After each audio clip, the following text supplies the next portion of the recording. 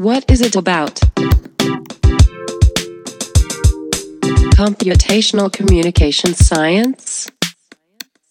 Welcome back to the CCS podcast. What is it about computational communication science? Today we have a quite interesting topic that I personally was looking forward to a lot: how to become a data scientist. My name is Emma Shadomahidi. I'm an assistant professor on computational communication science at Technische Universität Ilmenau. Hi, my name is Mario Heim. I'm an assistant professor at University of Leipzig for data journalism and computational communication research. And it is a great pleasure to welcome Till Keiling with us. Hi, Till. Hi, nice to meet you guys. Till has accomplished his PhD back in 2016 and then started as a data scientist at Pro7sat.1, one of the biggest German commercial broadcasters, and then changed a couple of years back, is now team lead of the software engineering and data science team at Payback. And Till is also the co-developer of FacePager, a tool you might have stumbled over when working in the field. Till, data scientist has been called the sexiest job of the 21st century some 10 years ago. Is it still the sexiest job? I guess that's hard to say because you need to compare it probably to lots of other jobs. I guess it's still, I wouldn't call it sexy maybe, but it's definitely still an interesting job. And I remember that article in, I think it was in Harvard Business Review. And then I remember actually my parents like cutting me out a newspaper article from a German tabloid, putting it on my table while I was pursuing my PhD. And you always know you're a sort of, in communication science, you would call it a laggard, right? When your parents are putting newspaper articles on your desk and saying, hey, have you read about this? Of course, I've read about that during that time. The field, I would say, changed a lot, but it's still one of the, I guess, most interesting fields in the world of, I'd say, technology. Sexy, no. Interesting, yes. So can we break it down? What is data science? In a nutshell, it is probably trying to produce or designing products out of data, or trying to maybe mine information out of data. Maybe that's another description. I mean, in the field, the term or what data science is about changed a lot during, I would say, the latest 10 years. Let's maybe go back 10 years ago. Data science was, I'd say, or maybe it is still an umbrella term for everything involved that deals with, I would say, large amounts of data, sort of extracting information from data, cleaning data, applying certain, let's call it algorithms or statistical methods to data, and so on and so on. That sort of evolved, such as, for example, a data engineer that mainly cares about the, I would say, ingestion or data wrangling part of data science, right? You get maybe unstructured data. You want to sort of pass it into another system or pass it into, for example, an algorithm. That's why you need to sort of clean data or ingest it. This is formerly was called or was a large share of the daily doing of a data scientist right now, especially in the, I would say, more advanced industries. This is called data engineering. Then you have what's currently called, I would say, what is the core of data science itself is applying, or maybe first of all, finding the right statistical models or algorithms for basically the problem that you want to solve. That problem could be classification, prediction, and so on. This is basically, I would say, the core of data scientist. And then in the end, basically, and this is what most companies would call machine learning engineering, and that relates to classical software engineering to some extent. You want to apply those models, algorithms, and so on in a real world environment, right? You, for example, want to make a prediction. For example, for Pro7sat.1, we made predictions what viewers are going to view in the future, what their area of interest is. You all know those predictions basically from Netflix. You want to deploy it into a production system. So the core is developing the algorithms, but there is upstream and downstream work to it. So the field sort of has produced, or sort of, specialized into multiple roles. I have to admit that for me, at least, this episode is really a bit different because I'm not so much thinking about specific roles in the industry. So it's super interesting to hear about that. And just to come back a little bit to our audience, what do you think? Which of these roles is interesting for communication scientists?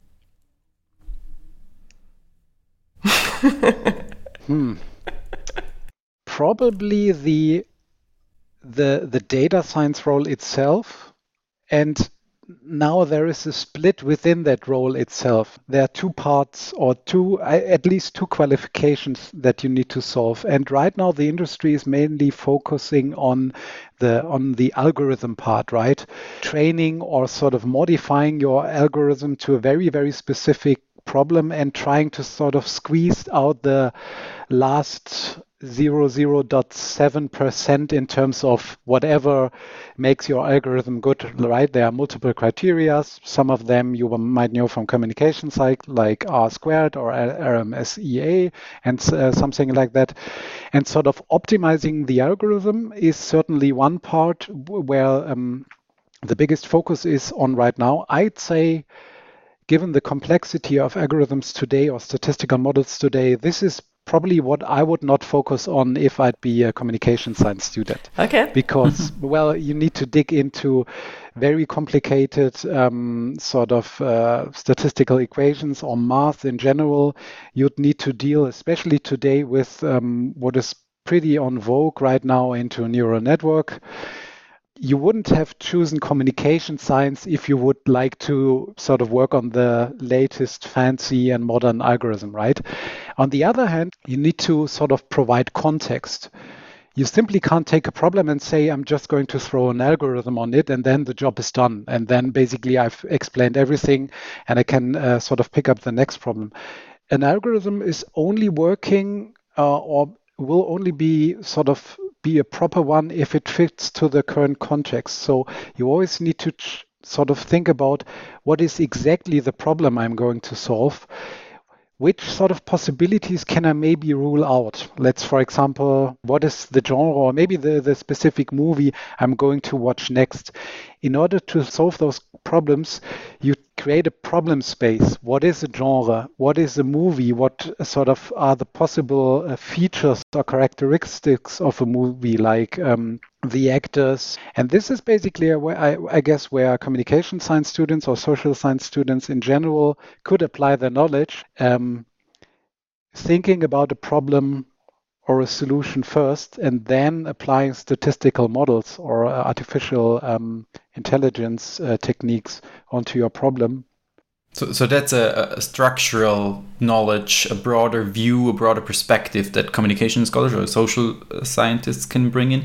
What about text as data, or what kinds of data are you working with on a daily basis? And I guess that changes if you look at your current employer versus your old employer, but how different, or what's the main focus?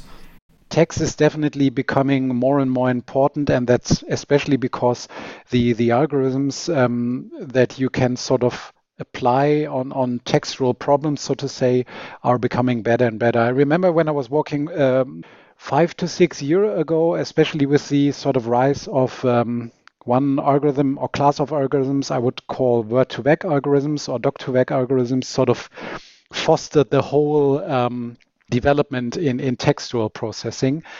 Definitely, if you're working, for example, in the realm of, let's say, search engine advertising or search engine optimization, or, of course, I mean, in chatbots, you're developing chatbots for a company, then textual information is super important.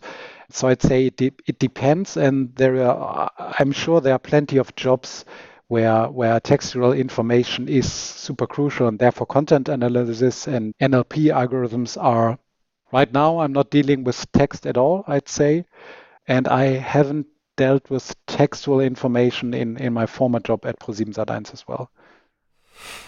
So, sounds not so important for your personal career, at least. In other companies or in other contexts, this might be quite important, so it depends a little bit. Exactly. And If you already talk about things that communication scientists know or could know, what do you think, which skills from university were important for you? I mean, in my sort of first job after my PhD, I've basically dealt with viewership behavior, or let's call it human behavior in general, right? So I'd say communication or social science in general deals with human behavior, and having all those theories at hand is extremely important, because if you have a theory at hand about human behavior, you can rule out certain things that humans are more likely to do or are less likely to do, and therefore incorporate that into your algorithm, right? You would probably say, okay, this behavior or this behavioral path is more likely for a human to follow, and therefore I can sort of adapt my algorithm to that kind of behavioral path. If you are working in a field that basically deals with human behavior, or especially human communication in general, or especially media in general, right, or mass media, and this is what ProSiebenSat.1 was doing. Yes. Being a communication science student is extremely important and still up to the date, and you would definitely sort of outperform other data scientists that maybe have a better knowledge of statistical models and algorithms, just because of the fact you have a theory of human behavior or mass media at hand and can work with that theory. Let's say you are a data scientist and you would work on topics like predictive maintenance. When is a machine going to break? Well, then maybe it's harder to sort of span up a relationship from communication science to that. But even then, I mean, basically what university and I guess especially social science tells you, human behavior is ridiculously complex, even when you compare it to like physical problems or other sort of engineering problems, right? So you always have that certain, or actually large percent of uncertainty in human behavior, and this basically applies to most real world problems as well. And dealing with that kind of uncertainty is I guess what communication or social science prepares you for. And as soon as you're working on a real world problem, maybe you need to deal with that kind of uncertainty. And that's, I guess, what we have learned as a communication scientist. Maybe you didn't learn that as an engineer or when you studied math or something like that, because your whole world in mathematics or engineering is a very controlled world. As soon as you're going out into the wild, it is far away from being controlled, right? Because humans do nasty things, even machines do nasty things that you can hardly predict or sometimes incorporate into a mathematical model.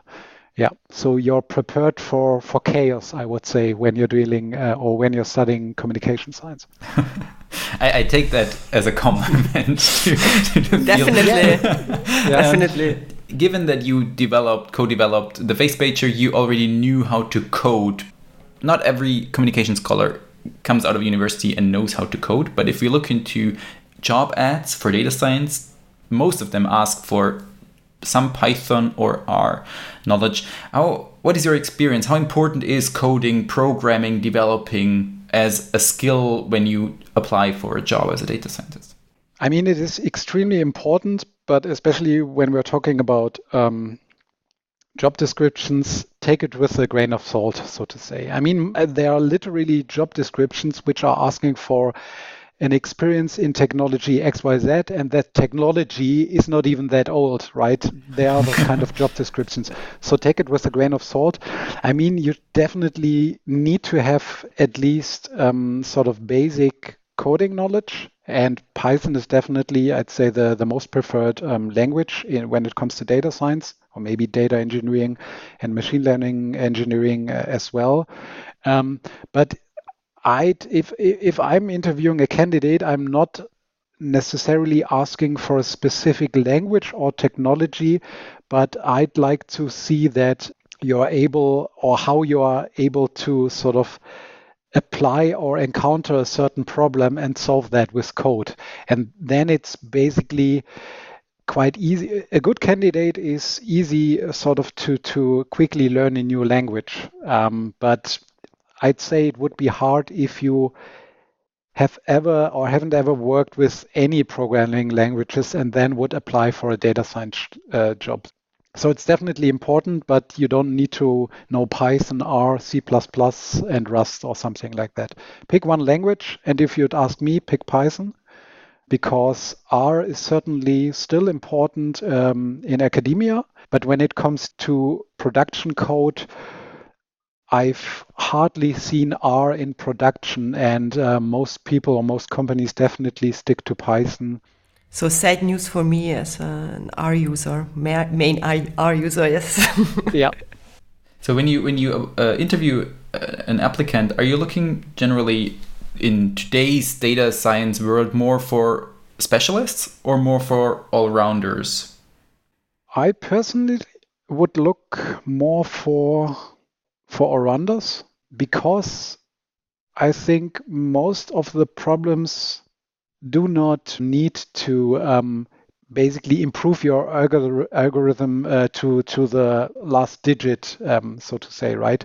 This is basically not what I would like to optimize for, or what most companies are optimizing for. I know that if you're reading job descriptions, they usually, especially for a pure data science job, they always ask for you have deep knowledge in deep neural nets and something like that. But I'd sort of guesstimate that most of the companies just apply standard statistical or artificial models, and maybe even use ready-made or pre-made models for that. So then there is no need to have somebody which is really specialized in a certain class of algorithms. So I would rather go for the generalist.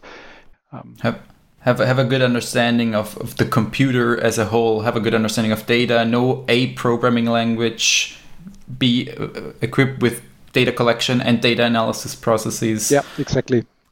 Yeah. All companies that are not Google, Facebook, or maybe Amazon, still as a data scientist, a large share of your day-to-day job is cleaning data, ingesting data from source A into sort of destination B, transform unstructured data into structured data, and so on and so on. This is definitely a part of your job, I would say, in most of the positions when you are working as a data scientist. In some companies, this is highly specialized, but I'd say, especially in Germany, in most companies, you'd need to deal with the data ingestion part and maybe even with the part of productionizing your code so it is usable on a website or wherever you would like to deploy your code, or where your code is used as well. Yes. So it sounds like you need to like data and working with data. Yeah. This is something I guess we all do, all of us three. But of course, everyone who applies for this job should be aware that this is a big part. Till, you mentioned already that aside from technological aspects, for example, asking the right question, providing the context is super important. What about knowledge on ethics, or for example, legal knowledge, which makes up, I would say, a big part nowadays in some data science fields? When it comes to ethics, I'd say my exposure so far is quite minimal, but that maybe is extremely dependent on the topic you would be working with, right? Let's say you would be working with medical data, for example. Ethics and what you can do with that data is probably way more important than when it comes to viewerships or usage of media or predictive maintenance for technical sort of appliances and something like that. However, when it comes to privacy concerns, I would say this is definitely relevant for almost every data scientist / data engineer or even software engineer, especially when it comes to topics like GDPR, basically GDPR is the buzzword here. So I guess every major company throughout the last, what is it now, 3 or 4 years needs to be GDPR compliant, whatever that means in detail.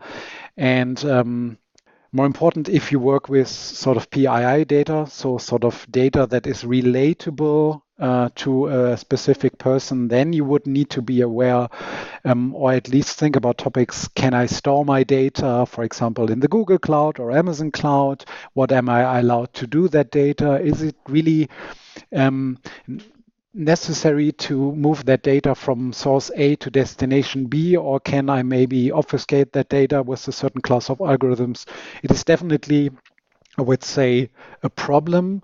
Ethics, from my personal experience, I never thought about that. Maybe that's because maybe I'm unethical. No, just kidding. I think this was not a problem for me yet, but yeah. You mentioned a lot that one project may differ from another. Just to get an idea of this project specific, or how long do projects usually take? We are used to PhDs of 3 years. I guess that's not the estimate here. What is a usual turnaround time for a data science project? I wouldn't even rule out. Sort of a problem can easily take up to 3 or 5 years, depending on the complexity, of course, and what systems are involved, what revenue is behind this problem. But I'd say on average, or from my personal experience, I'd say like roughly between 6 to 12 months, something like that. Usually you would start off with a POC, right? A proof of concept. And sometimes those, well, it's already in the name, that proof of concept could be a throwaway. So you'd be working on a specific problem for, let's say, 1 month or 2 months, or in our lingo, for example, 4 sprints.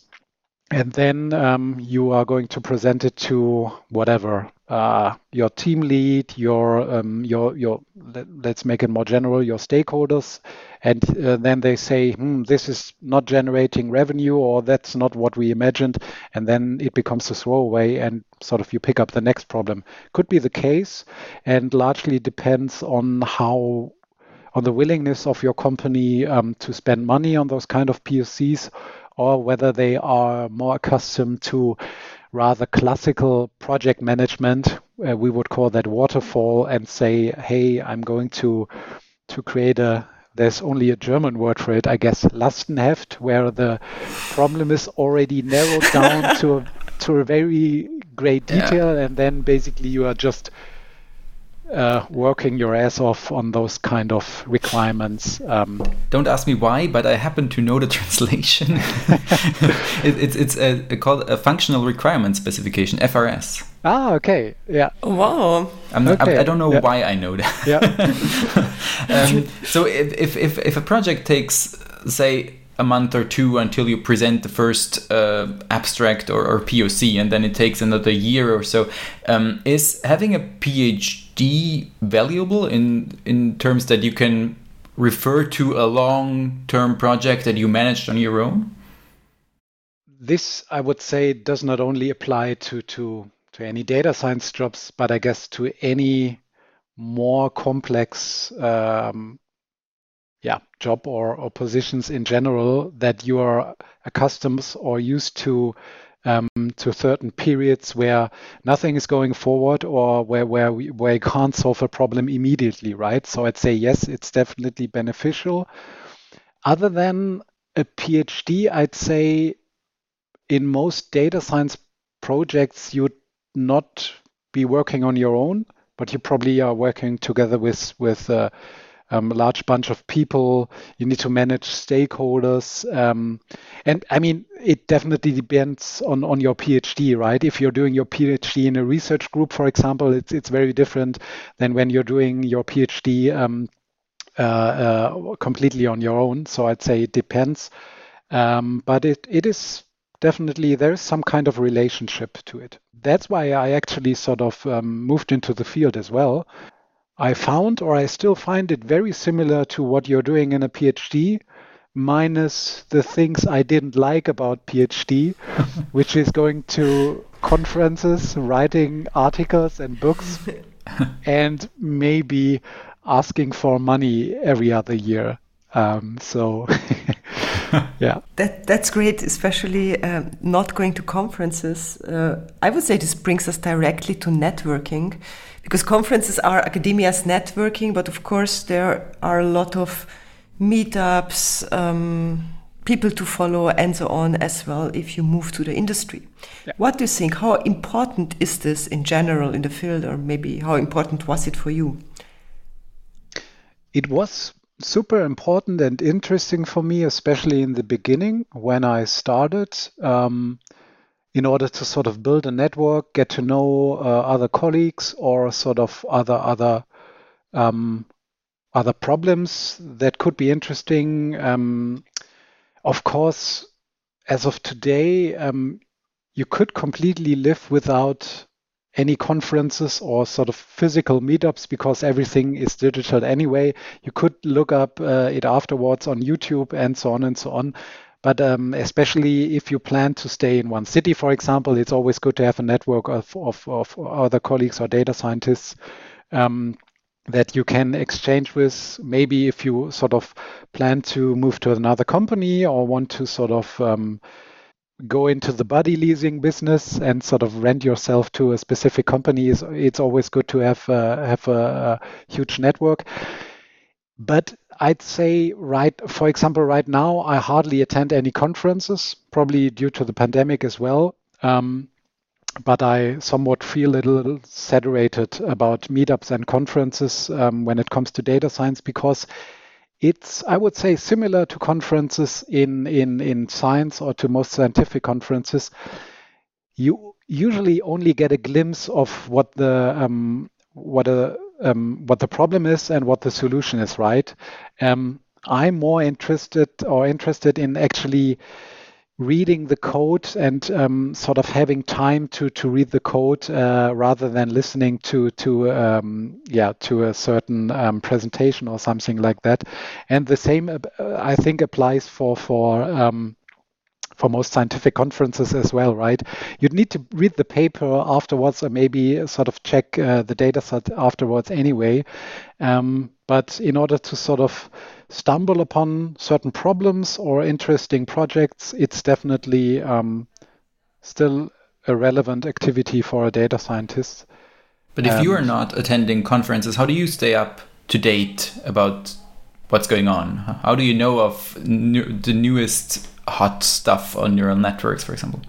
Actually, I mean, by talking to other colleagues, of course. And once you have established a network, I think and your network is sort of has grown to a certain size, so to say, probably there is, then it's an informal network, and sort of you chat with your colleagues or former colleagues anyway, and therefore you get exposure to new things.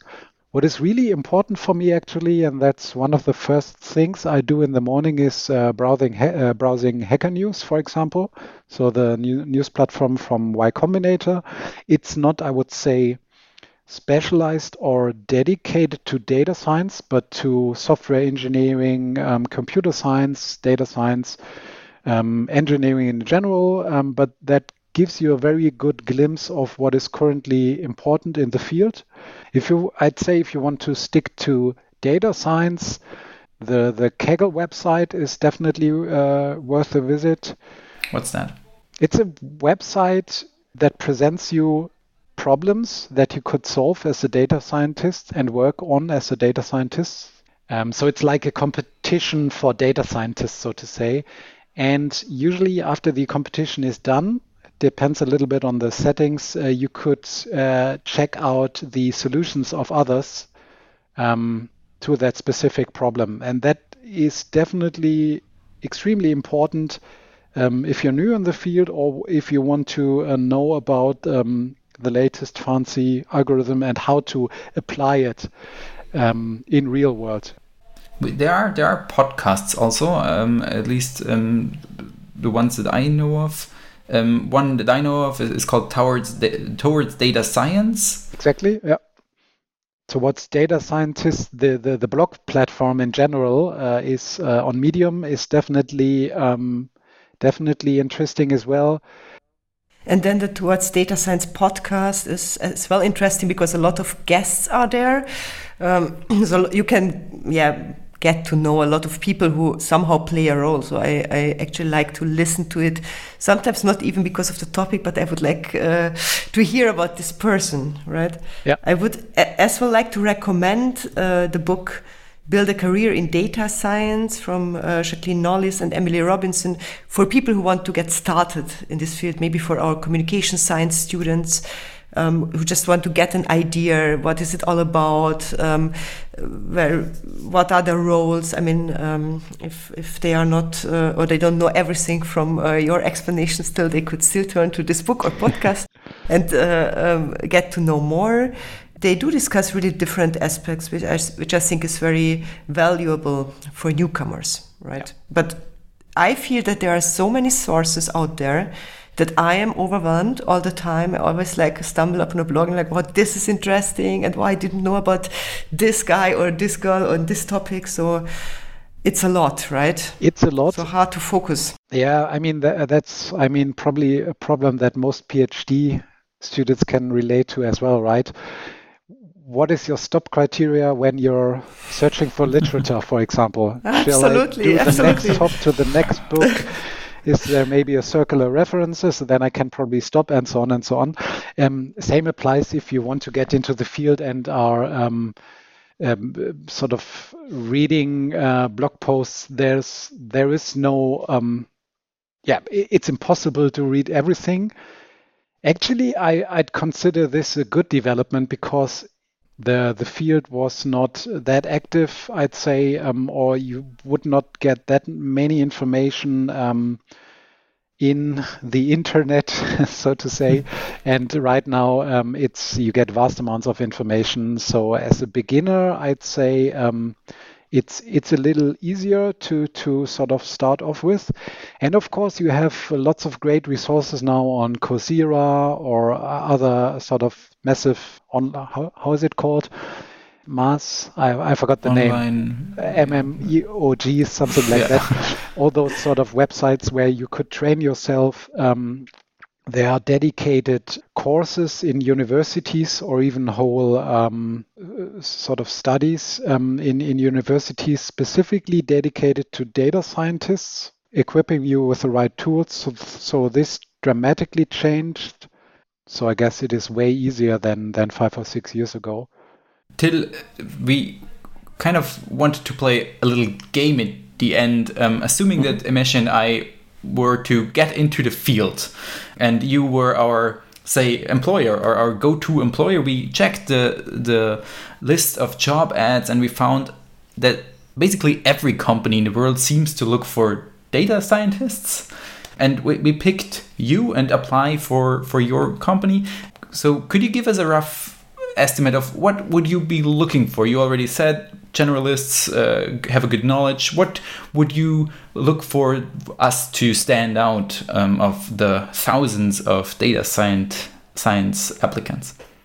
Despite my current title, which is Team Lead Software Engineering Data Science, I'm actually looking more for software engineers right now. Is this a rejection, Till? Is this a rejection? This is definitely a rejection. No, just kidding.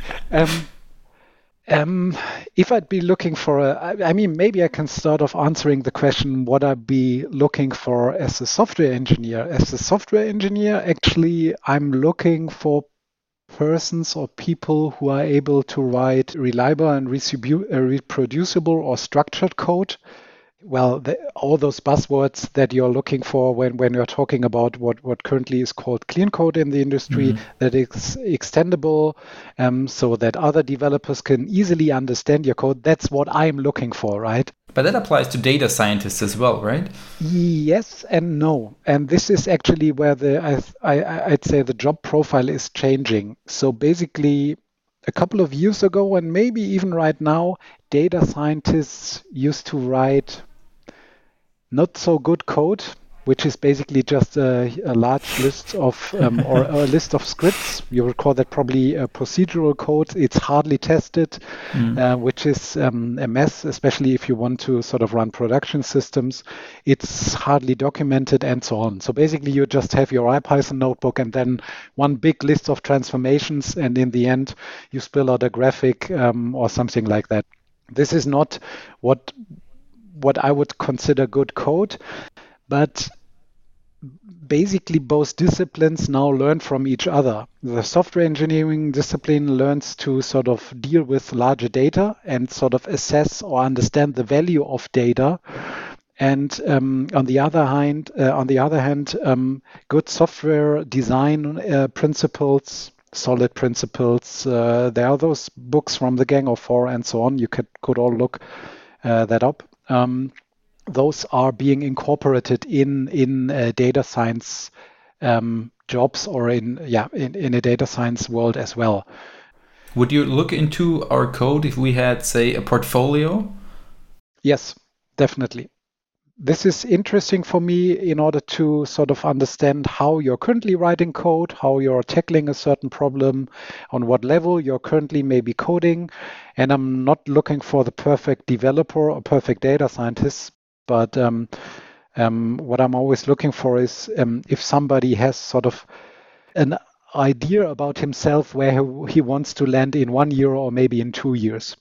Maybe coming back to the question of what are we looking for a data scientist is definitely somebody who works with Python. If you would sort of ask me for a specific technology, has a sound understanding of classical statistical methods, because right now everybody's just putting in a CV, I've had some exposure to neural nets and something like that, but it's most, or maybe not most of the problem, but a large share of the typical problems that you'll be dealing with could be solved with a simple regression or other classical or well-known statistical methods, right? You don't always need to train your latest, fanciest convolutional neural net on your NVIDIA graphic cards. If a classical, random forest would perform maybe even better, and it would save some resources and energy. Mm-hmm. Look, when I made my way through the job ads, I was surprised as well by certain things. I mean, the diversity of companies, that was one thing. Second, that free drinks and snacks seem to be a thing to offer, right, for data scientists. So of course, we don't have this at university, and I didn't know that this is still a thing nowadays. But then another thing that I thought could be maybe interesting for com science students are agile working styles, maybe like being a scrum master or so on. And this is actually something we do not really teach at university, or we do not really look at, I would say, at least from my experience. But it seems to be important, and it could be something that we could more or less easily incorporate, right? Yep. In project management skills. What do you think, Till? Is this important? Never thought about that, but now that you're just mentioning it, is definitely relevant, especially project management or skills needed in project management, and as a Scrum Master definitely overlap with the skills that you probably anyway have if you have worked as a communication scientist. So could definitely be a career path as well. When it comes to Scrum and Agile practices, I'd assume that 90%, maybe even more, or most of the companies definitely work in an agile manner, so to say. That could be, maybe they apply Scrum. So the classical Scrum model is you would have a 2 weeks so-called sprint cycle. In the beginning of the sprint, you basically try to establish what you'd be working on during the next 2 weeks, together with the team of developers. Then you have a product owner, which is sort of has the long-term product vision. And then you have a Scrum Master who's basically trying to keep away so-called waste from the team, right? CEOs trying to change your sprint goals, and so on and so on. People who are disturbing your work, so to say, right?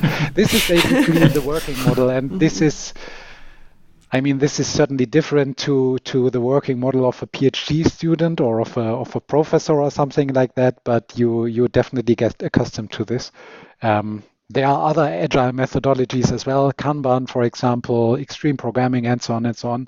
But this could be definitely an area, project management and Scrum Master or Agile coach in general, that could be relevant for communication scientists as well.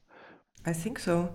And I saw, of course, as well, a couple of jobs, like classical jobs, like PR, with a data science focus, right? So I think the classic fields of communication science are still relevant, and then with some of the skills you mentioned before, could be great for our students. And there are a lot of student jobs. There are lots of student jobs, yeah, but I'd really beware of what exactly you are doing as a student. Most companies are sort of desperately, I would say, looking for junior level positions or student jobs in the realm of data science. So don't hesitate to ask, I would say, critical questions and be bold here. Don't let you get sort of fooled and afterwards you're not satisfied because you're doing repetitive tasks or something like that. Yeah, there are lots of student jobs. And maybe what could be interesting for communication scientists as well is the role of a product owner in data or in data-related areas. Right. Because you certainly need to have a good understanding of the value or sort of worth of data as a product owner for a data science team, for example. If you have at least some minimal or basic technical knowledge as well, that is always important in order to talk to your developers or your data scientists. And this is a super interesting job as well, especially for communication scientists, I would say. So if as a communication scholar, I would want to sell myself for a data science job, I should probably highlight my technological skills, my statistics skills, my R and Python skills. Exactly. Okay. Continuing with our game, assuming that you invited us to an interview, do you tackle that in an interview? Do you ask, for example, give problems and ask for tackling them live? Dealing with problems, thinking about coding and solutions? Yeah, we definitely do that, but we usually do that in our second interview. And usually in the first interview, I'd sort of I'd introduce myself and actually the sort of problem space where we would be working with. So basically, what is in our case, our application currently doing? What problem is it trying to solve? And maybe, I know that is not an answer to the question. Maybe that's one key skill as well. I derived from my PhD, system thinking. So for example, in my case, I'm a big fan of Luhmann, but sort of trying to come up with distinction and differentiate problems and system. What is system A doing? What problem is it trying to solve? This is extremely, if not the core skill for software engineering especially. And this system thinking dramatically helps because you're already in that mode. What is your system? What problem is your system trying to solve? What is your distinction in the sort of system theory lingo? But coming back, afterwards, usually in the second round, there is what we call a coding interview, but it's not that I'm going to ask questions like, hey, can you please implement a B tree or tell me about one of Dijkstra's algorithms or something like that, right? Here's a problem, just sort of you have 30 minutes of time, come up with a solution. Usually I already propose a specific solution in code to the candidate, which is far away from being ideal. And then usually we ask questions such as, how would you refactor that code? Why did you choose algorithm X, Y, Z?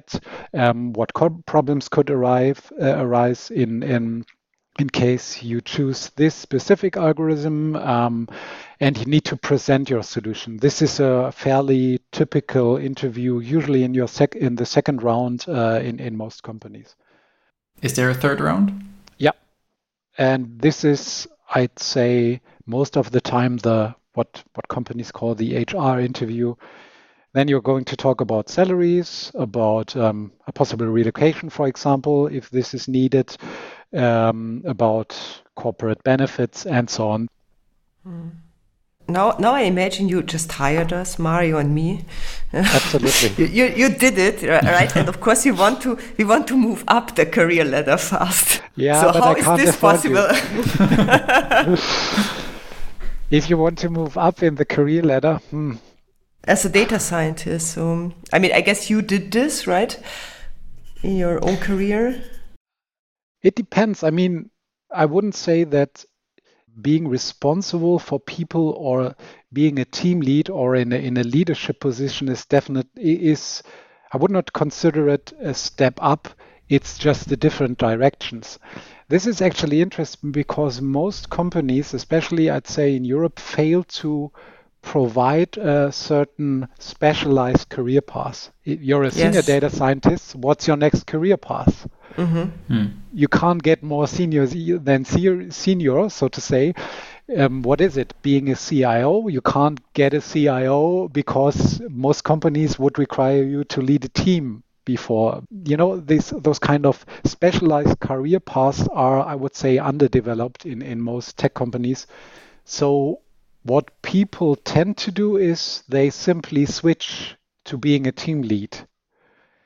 But maybe you don't simply enjoy leading people because it's a whole other problem set and it's very vastly different to what you're doing as a developer or data scientist. So I wouldn't call it a step up in the career ladder. It's just a different ladder, so to say. So basically, you start off as a junior data scientist, then probably you become a senior data scientist. And then in most companies, you'd need to decide, where do you want to go? Maybe you just want to stay a senior data scientist for your whole career. And this is absolutely feasible or not a bad thing to do. Maybe the career ladder isn't as developed because those that have been the early junior data scientists are not that old yet? Yeah, could be the case as well. But I'd say this is rather a sort of structural or systemic problem that not only applies to data scientists but to software developers as well. I mean, there are a couple of sort of threads, for example, in Hacker News, where people are asking, "Hey, I'm a senior developer right now. What's my next career step?" And people do complain about this sort of structural problem that there is no opportunity above being a senior developer. And I think this is crucial, especially for a tech company, to come up with a career path. At Payback, for example, we have that career path. We call it, there's only a German word for it, or maybe you know the translation, Mario, but our career path is what we call a Fachreferent. Sounds super okay. Sort of historic, but this is the career path at Payback if you don't want to go into a leadership position. Is the difference between a junior data scientist and a senior data scientist and maybe even a Fachreferent or, I don't know, the go-to guy, the institutionalized go-to guy, is the difference simply responsibility? Depends. Sometimes the difference is just you have made it more than 2 years and now you become a senior data scientist. So sometimes and salary. The different and salary, of course. Yeah, of course. There's hopefully a difference in salary because otherwise, you've done something wrong probably.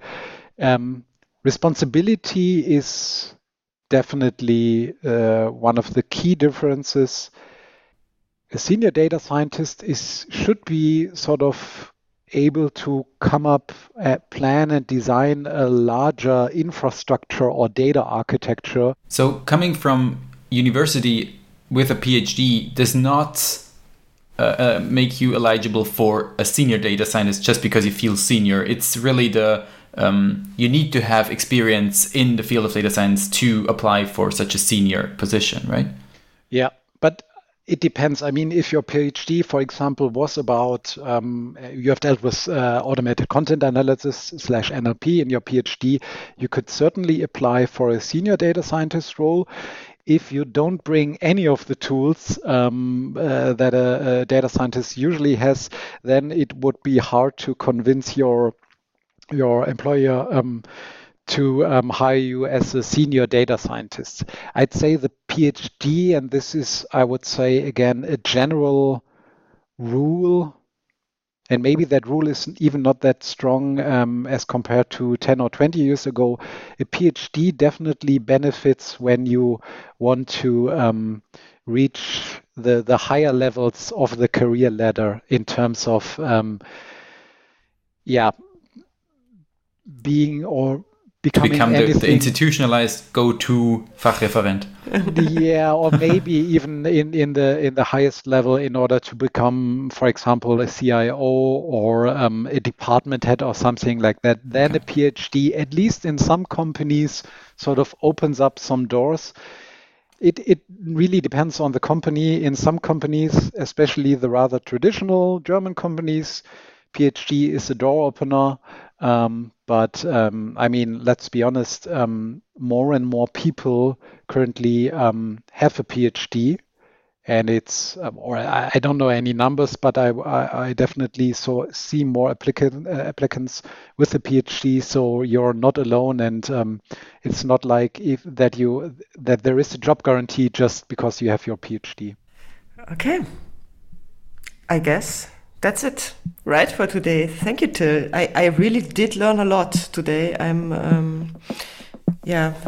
think it's stunning, the world outside, and I'm looking forward to hear more from you sometime. Thank you for being with us. It was a pleasure. Thanks a lot, Till. Thanks also for listening. And as always, if you have suggestions for future topics or future questions that we could tackle, please reach out to us. Tell us what we should discuss, who we should probably talk to. Share the podcast and feedback us via email or any other channel. Thanks again, Till, and hear you next time. Bye-bye. Bye. Bye.